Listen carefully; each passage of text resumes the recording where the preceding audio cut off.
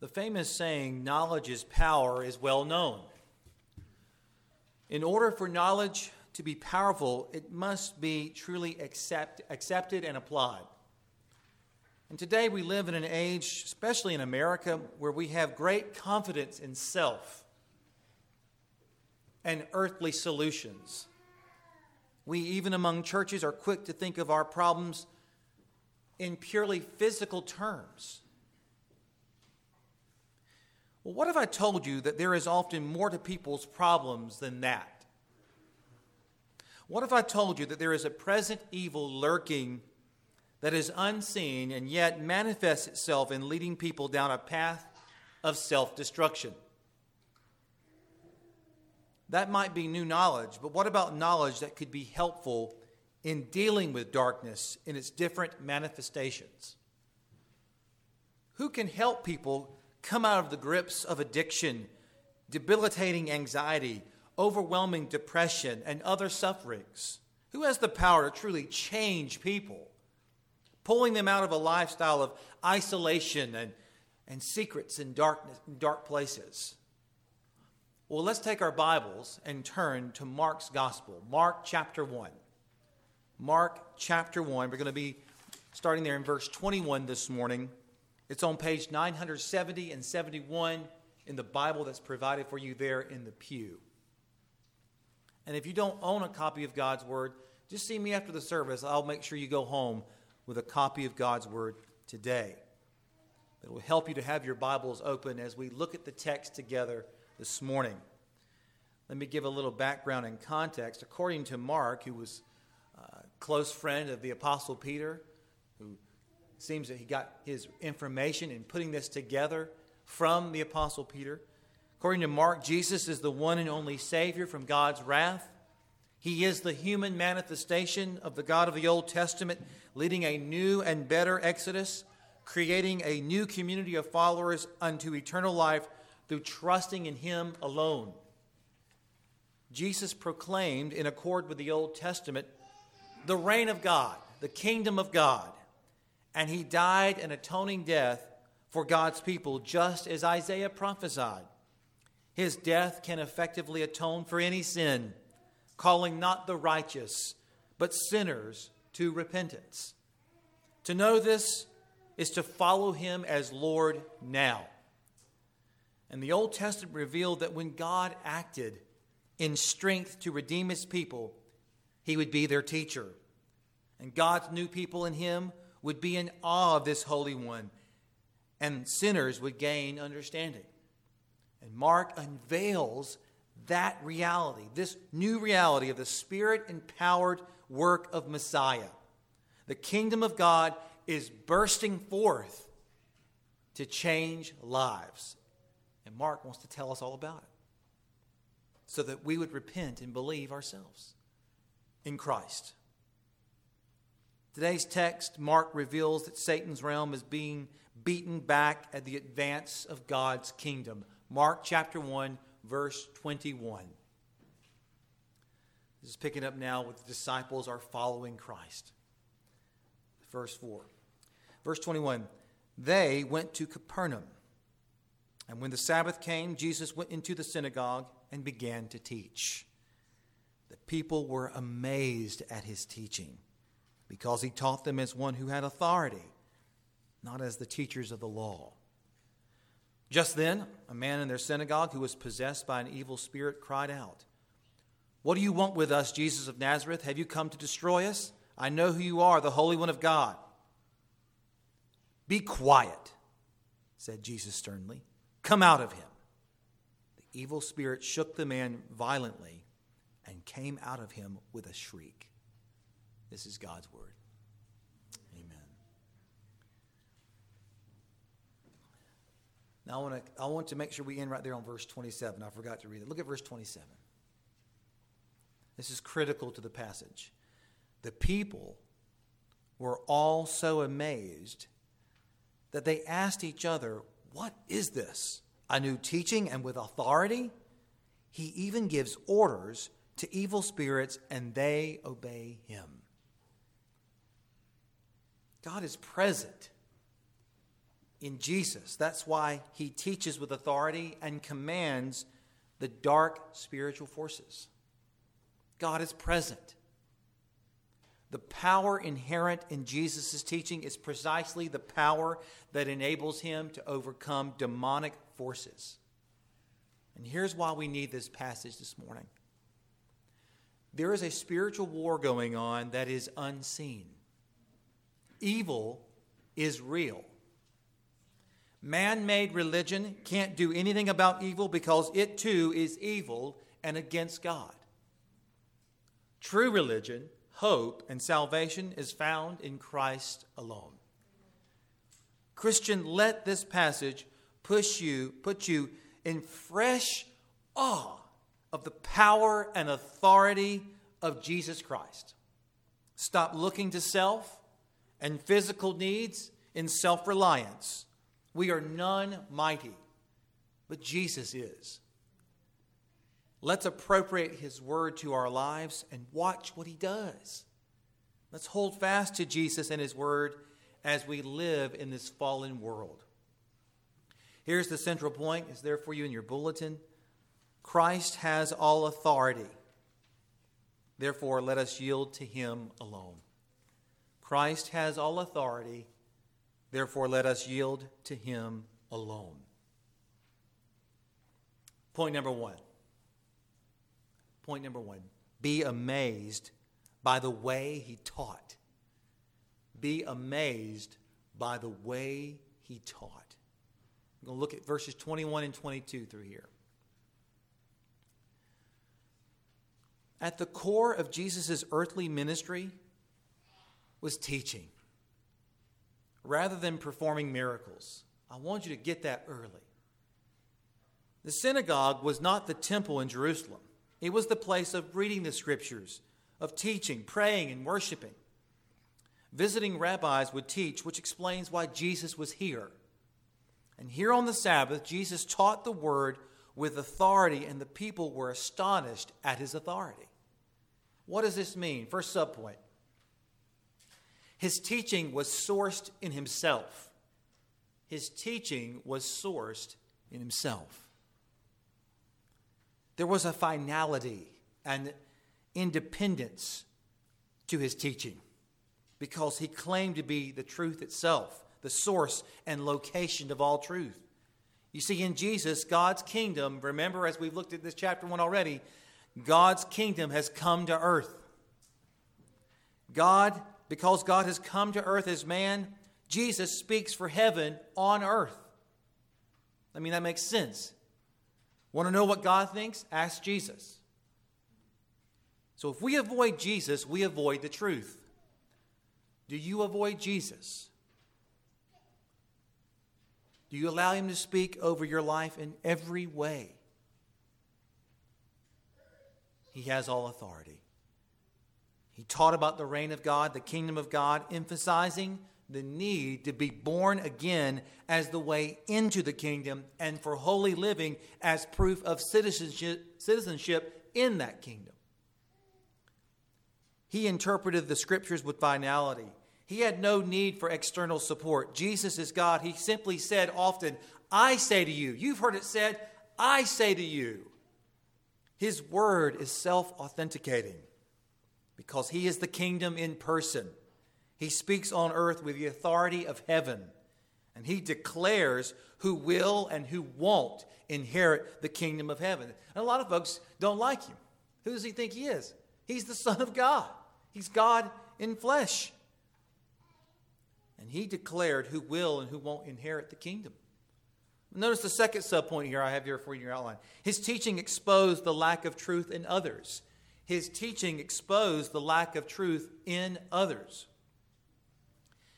Verse 22 shows you the contrast. He taught as one who had authority, not like the scribes, the teachers of the law. So some of your translations say scribes there. They were recognized experts in the law of Moses and in traditional laws and regulations, extra writings. And they got wherever they went, they got the VIP treatment. People rose to their feet when these guys entered a room. Their teaching on Jewish traditions was once used to enrich truth, But then their tradition came to be on the same level as the truth. Finally, their tradition replaced the truth as the rule for faith and practice. It's similar to what the Reformers discovered with the Vatican. Jesus' teaching threatens darkness, and it threatened the scribes' power over people. Friends, don't miss the drama of the text here. There's a clash of kingdoms right here in these few verses. There's a clash of kingdoms. Our Lord's message was the gospel of the kingdom of God. His kingdom has to do with his reign in the lives of his people. It's a spiritual realm and not a earthly political organization. And his teaching exposed that people are sinners, and it exposed the scribes as frauds. Sin is our rebellion against God, rejecting his authority and rule. Our sins prove we have none lived up to God's perfect righteous standards. God, being perfectly good, would be just to deal with us all for the ways we have worshiped the gods of money, entertainment, and pleasure. He would be just to deal with us for hurting others in dishonesty. He would be just for dealing with us for the ways we use our lives to glorify ourselves. He would be just to deal with us for the ways we boast about our righteousness, how all the religious and righteous deeds that we do, or how many books that we've read, or what we did at church. He would be just to deal with us in the ways we stand in pride and arrogance. And the Bible tells us, though, friends, that no one is righteous in the eyes of God in their own merits. No one is perfect and holy. None of us. That's why we need Jesus. We needed God to come to us in full humanity, never sin, then go die in our place at the cross for our sins as God and man, and be raised for our justification. And only a perfect one could die for us, and only God could endure the just wrath of God. That's why we need Jesus. Friends, the only way to enter God's family is by stop believing in self and other things and trust only in Jesus alone as King and substitute who can save you from God's just response to our rebellion. Jesus said we must be born again by the grace of the Holy Spirit. We need to be made responsive to God because we feel no godly conviction. We suppress the truth about sin, and we are not naturally convinced that Jesus is God come to save us. That's not our natural disposition. So what preaching and teaching Jesus brought in this place? Can you imagine? Preaching the truth and teaching the truth. As long as Jesus spoke, people were fixed on him. He was captivating, as you can see here. They were amazed. Amazement swept over the hearers. Made me think about something. When I waited tables back in school, I remember switching from casual dining to fine dining. I learned so much about how food is properly prepared when I made that switch, and how certain items should actually taste and shouldn't be microwaved. The same is true in what you listen to as far as teaching goes. I hear folks talk about teaching sometimes, and I think, wow, you haven't had any good food yet. And that's the feel here. The scribes were feeding the people only processed, canned, and mass-produced, microwave-like meals, nothing fresh from the Word. And Jesus rolls up, and all of a sudden they ask, what's that aroma over there? It was the aroma of the Lord. Instead of being very scholarly and obnoxiously detailed and foolish and condescending and unpleasant, Jesus revealed the truth about God, about sin, salvation, and repentance. The scribes focused on impossible literalism, legal pettiness, and a maze-like system that allowed only for them to navigate it. See how they kept people at bay and kept themselves in a higher position? Sound familiar? They went on and on about priests and occupied with things of little significance. You can hear them saying, let me tell you about Levitical clothing, the washing of cups, and the quarter of a second when the new moons and Sabbaths began. I mean, isn't that a blessing? I'm speaking sarcastically. They go on and on about tradition. They give long illustrations. I'm sure they were great storytellers. Always a great storyteller. And come out somehow looking brilliant. Their teaching was devoid, though, of the weight of God, the Word of God, and any moral significance. This is the dude that goes on and on about backgrounds and word studies and charts and says little of the holiness of God, little about sin, about hell, about the gospel and righteousness. Beloved, preaching should come with the Word of God aimed at the heart. It should be dripping with sobriety, with joy, conviction, and hope in the Lord Jesus Christ. It should be bold against sin and passionate about heaven. Faithful preaching and teaching should resemble our Lord's teaching. It should expose the glory, the weight of God, the sinfulness of man, the work of Christ in his life and death on the cross, and call people to respond to him. I mean, doesn't the world today need to see in the church evidence of Christ in our midst? Messages on moralism, ritualism, rationalism, nationalism, you put the ism on it, will not save.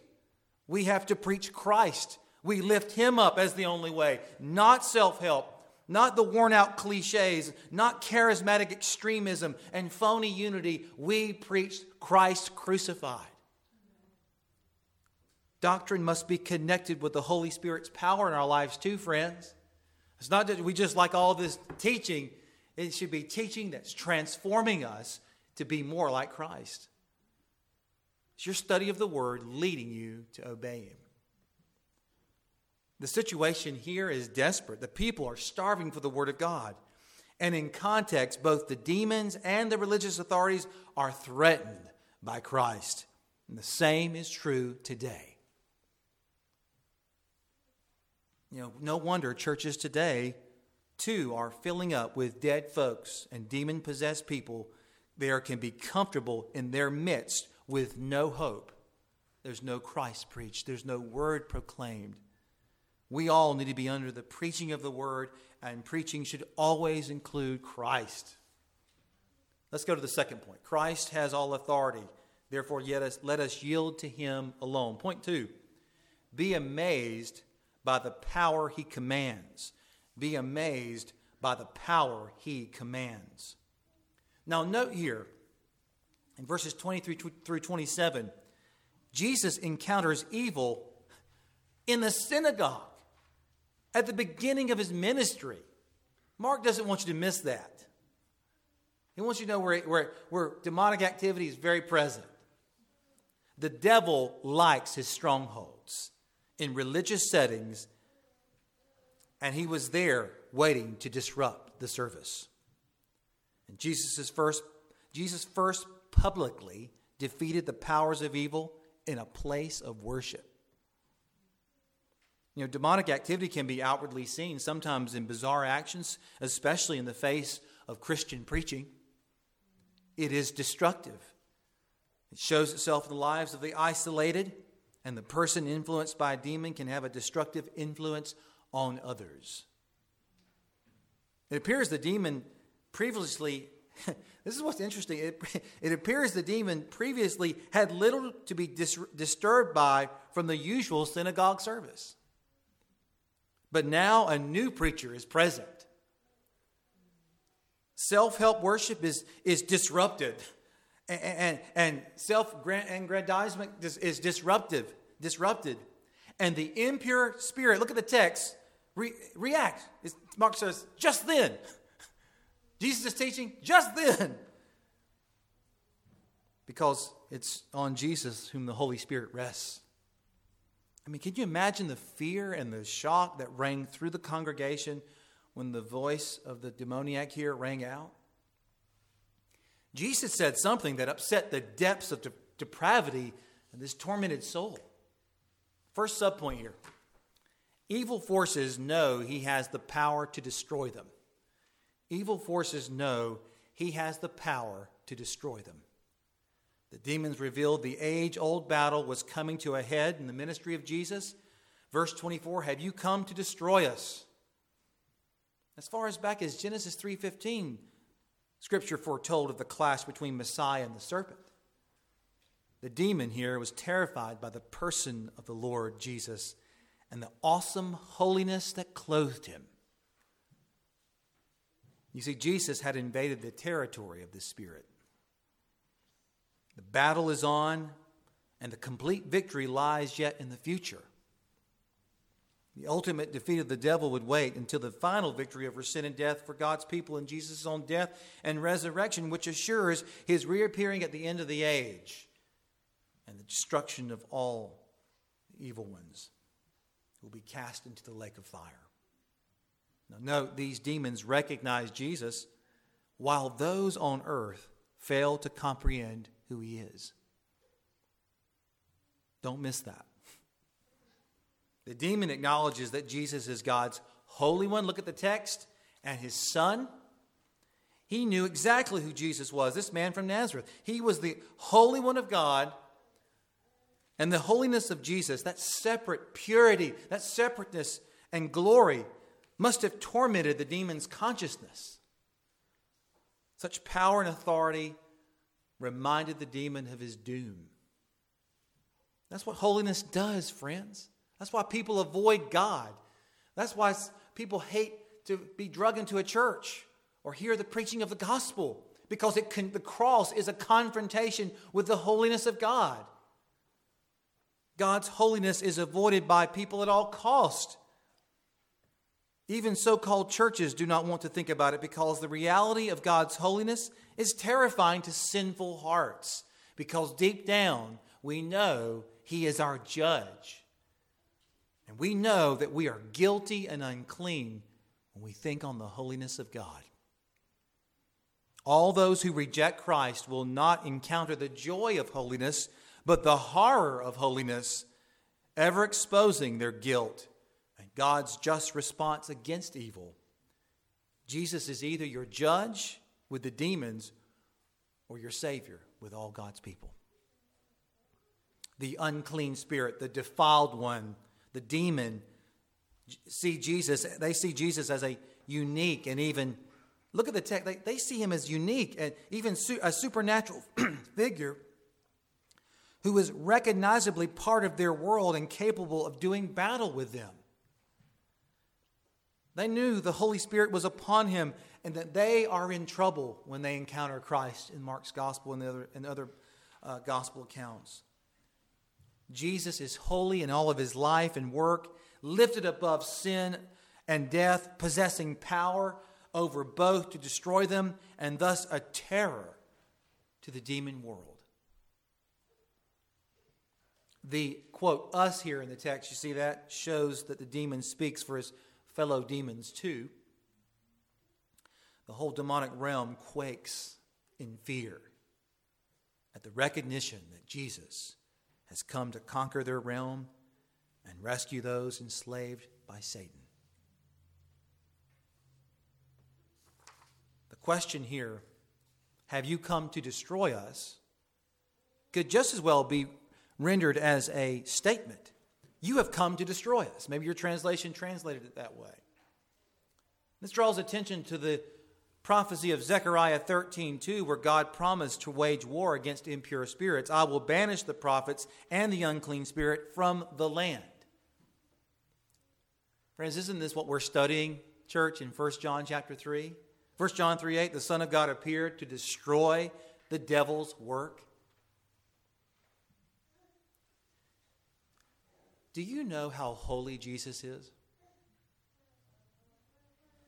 Do you understand that there is evil amongst us and within us that is under the dominion of the enemy? Those who don't know Christ, those who are not born again. There's great evil in the world. Spiritual darkness. There's such evil committed on our planet and in our world. There's no way to explain it except horrendous, terrible spiritual darkness, demonic activity. Where's all this violence and immorality flow from in such grotesque ways? You know the answer. There's great darkness and evil. And there's only one who can take them down. There's only one who has authority and power to set a person free. The enemy wants us in the grip of porn. He wants us in the grip of alcohol dependence or substance dependence. He wants us in bitterness. He wants us in malice. He wants us to stay greedy and self-righteous and self-pitying. He wants you focused not on eternity. He wants you focused only on what's in front of you. He wants you to live perpetually as a child, focused on the temporal. And you, friend, and I are no threat to the devil, but Jesus is. Can you hear Mark's announcement to you this morning? Who has the power? Jesus does. He can set you free, cleanse you, and help you. Notice the next subpoint here. Just a word from Jesus is all it takes. Just a word from Jesus is all it takes. With one stern phrase, Jesus deals with a demon. Be quiet. Come out of him. The term sternly, some of your translation says rebuke, maybe, is a weighted word here. Biblically, it's the commanding word of God over forces no man, no woman can command.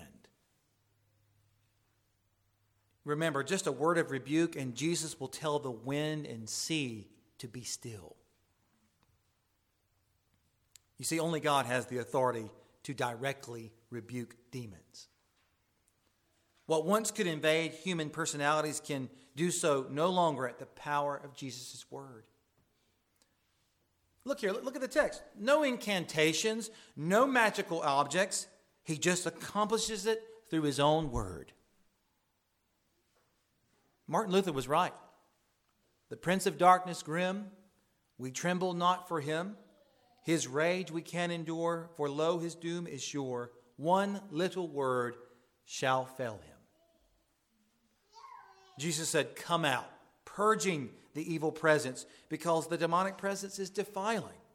And he restores a right relationship with God. You know, those who suffer from unclean spirits or from demons in Mark are victims who are entirely helpless to ask for aid. The gospel has to go to them. Friends, we have to take the gospel to all. Yes, even those who are under the great grip and influence of demonic power. Get the picture that Mark is painting here. The divine authority of Jesus has created an entirely new situation. He has the power to overthrow Satan's tyranny and set free the captives. It's the beginning of the end for the power of Satan. You see, with Jesus, you need not fear the abusing spirits if God is acting on your behalf. If you have Christ, you need not fear. Satan here is painfully restrained until his defeat at the return of the glorified Jesus. Notice there in the text, the convulsing and the shrieking, those are indicators of terror. Jesus' authority here over them, the shrieking is a death wail for the demons. And Jesus' authority over impure spirits reinforces the authority of his teaching. You know, in the New Testament, the victory of God over all spiritual forces is achieved through the inbreaking power of the kingdom and the atoning work of Christ on the cross for God's people. Jesus is the stronger one who through his work and word binds Satan and plunders his house, as we shall see in Mark chapter 3. Jesus is the one more powerful that John the Baptist said was coming. You're looking at it. He's actualizing the kingdom of God in individuals with his power. And he can do this for any who would believe on him today. Are you sick of being controlled by your impulses to do what is wrong? Are you feeling the weight of condemnation that looms near you with death? Are you tired of thinking things would be better if you were dead? Friends, don't think like that. There's hope. There's Christ. Look to Jesus. He can set you free. Put your trust in him. We were designed, created to be indwelt by God's Holy Spirit so we would properly reflect God with our lives. But we all naturally walk according to the dictates of the rebellious call of the evil one, the spirit now working in the disobedient.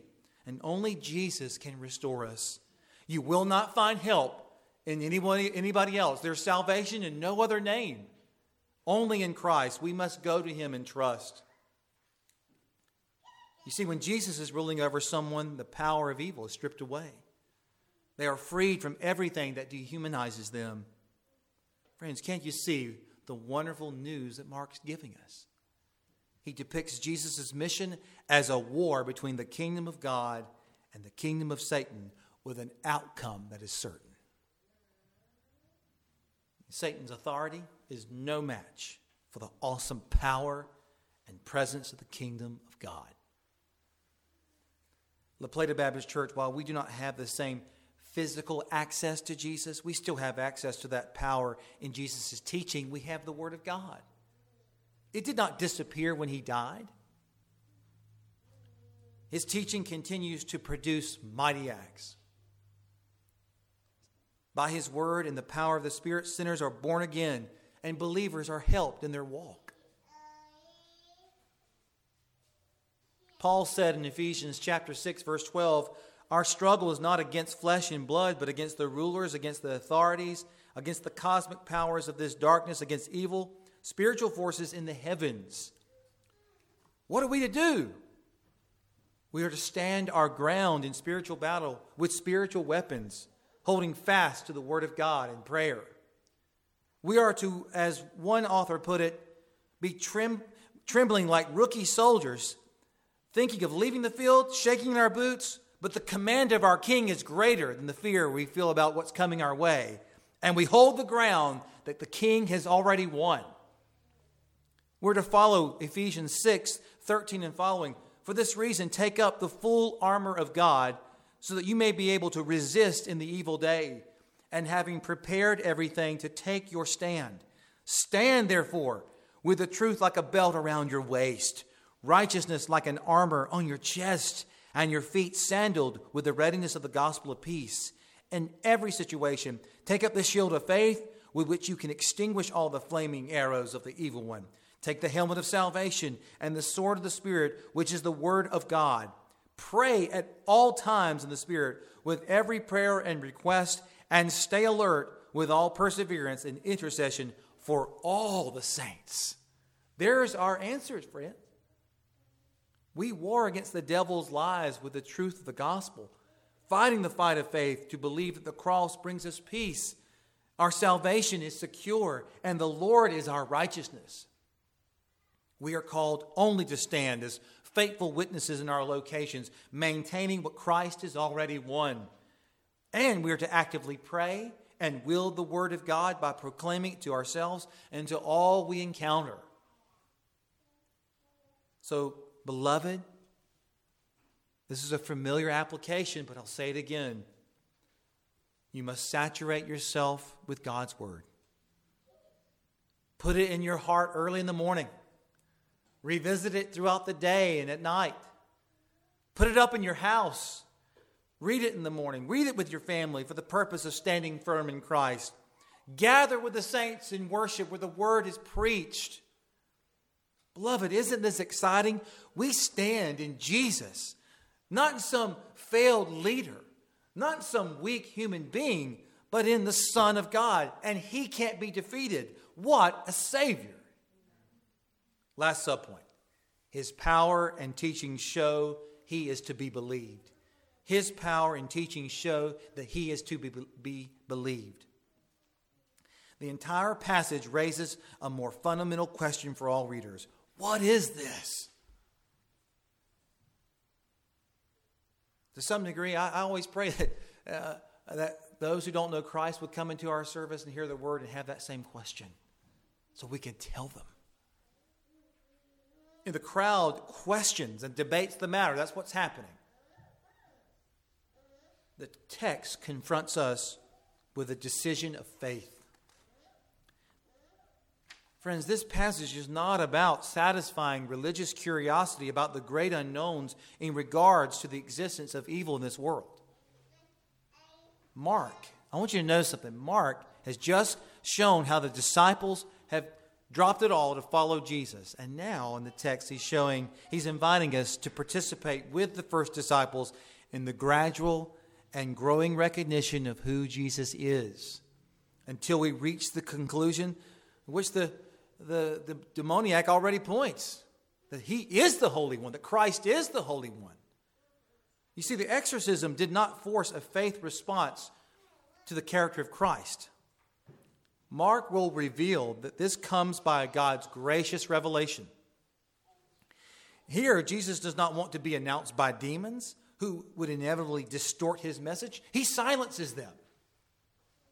Jesus will define his messiahship and mission on his own terms rather than through the demonic recognition or the popular expectations of the people. You see, revelation of truth will not come by hearing the word of a demon, but according to how Jesus will reveal it. The Spirit of God reveals the truth to the disciples, Gentiles, and others in Mark's gospel, who Jesus is, just as God reveals it today. Pastor Garrett can say it 10 different ways, but unless the Holy Spirit's speaking to your heart, you won't know it. The Holy Spirit reveals these truths. So my question is this: can you hear God's word? Do you have ears that can hear? Are you prepared to recognize that Jesus of Nazareth must be who the troubled man said he was, the Holy One of God? And if you do believe it, does your life show it? You know, maybe you're here this morning and you're a doubter. You're a skeptic. Well, just ask yourself, back up from the story at large here. Ask the larger perspective story question here. Why was it that Jesus was able to get Jewish people around him to believe he was God? How could he have overcome the unthinkability of that? Why did he succeed as the only person who ever claimed deity and also founded a major, indeed the largest movement in religious faith? His life must have been superbly beautiful. Isn't it extremely difficult to claim to be perfect and divine and then get the people who actually live with you to believe it? That's what happened. Jesus did it. Mark offers saving knowledge to those who need help in healing from God. Do you want help? You're hearing about help this morning. Come to Christ. To those who may be confused, maybe about what it means to be a Christian, let me say this: look at the crowds again. Look carefully at the crowds. A person's amazement with Jesus doesn't mean they really necessarily trusted in Christ. Someone's not a Christian just because they say nice things about Jesus or like certain things about Jesus. They must believe they need a Savior and that Jesus is that Savior. You must believe that you need a Lord and that Jesus is that Lord. If you really trust in him, you will follow him. And if you are following him in truth, you will trust in him. Is your knowledge having a sanctifying influence on your affection and your life? Do you not only know Christ, but love him as most precious? Do you not only know him by hearing with your ears, but by coming to him every day for mercy and grace?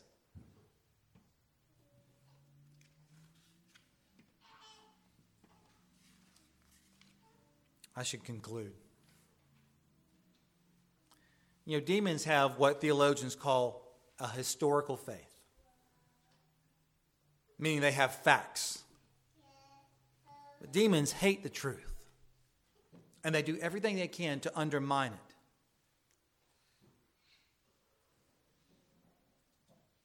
I wonder if any today listening to me, if that might be you, that you have mere historic faith. You hold to certain facts, but you really don't love the truth. A contemporary of Charles Spurgeon, J.C. Ryle, said this: demons all believe and know that Jesus is the Christ, that he will one day judge the world and throw them down to endless torment in hell. It is a sorrowful thought that on these points some professing Christians have even less faith than the devil. Some doubt the reality of hell and the eternity of punishment. Such doubts as these find no place except in the hearts of self-willed men and women. There is no unbelief among demons. You see, you can fear Jesus' power, yet reject him and hate him for it? Do you despise his power and authority as God? Friend, turn from that. See what sin is doing to you and repent. God loves you. He's willing to forgive you. Come to Christ. You know, some folks want the benefits of religion, the benefits of church, but they don't want anything to do with living submitted to Christ. Not really. They want to live in unfaithfulness and unchecked. They want to be kept on a church roll perhaps, but prioritize the world and schedule God in their lives as they see it, as they see fit. Don't be deceived. God is not mocked. Repent and come to Christ. He has all authority. Not me, not you. Jesus has all authority. So come to him and live. Repent and trust in Jesus today.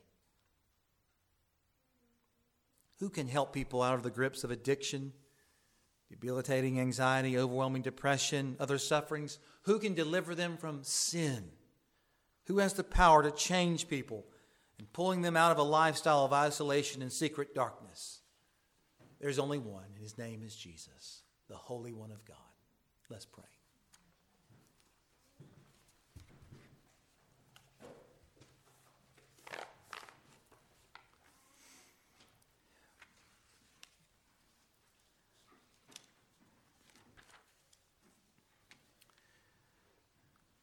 How powerful is your word, Lord Jesus. We pray you would write the truths of your word deep into our hearts. Help us not to shrink back, Lord, as your people, but to march forward in confidence of your authority, your power and glory. Lord, our lives are so short. Our day is approaching. Help us to live our days for you. And we plead for any, Lord, who are entrapped and snared in their sins, Lord, that you would free them by the power of the Spirit today, that they would indeed put their trust in Christ. We praise you in Jesus' name. Amen.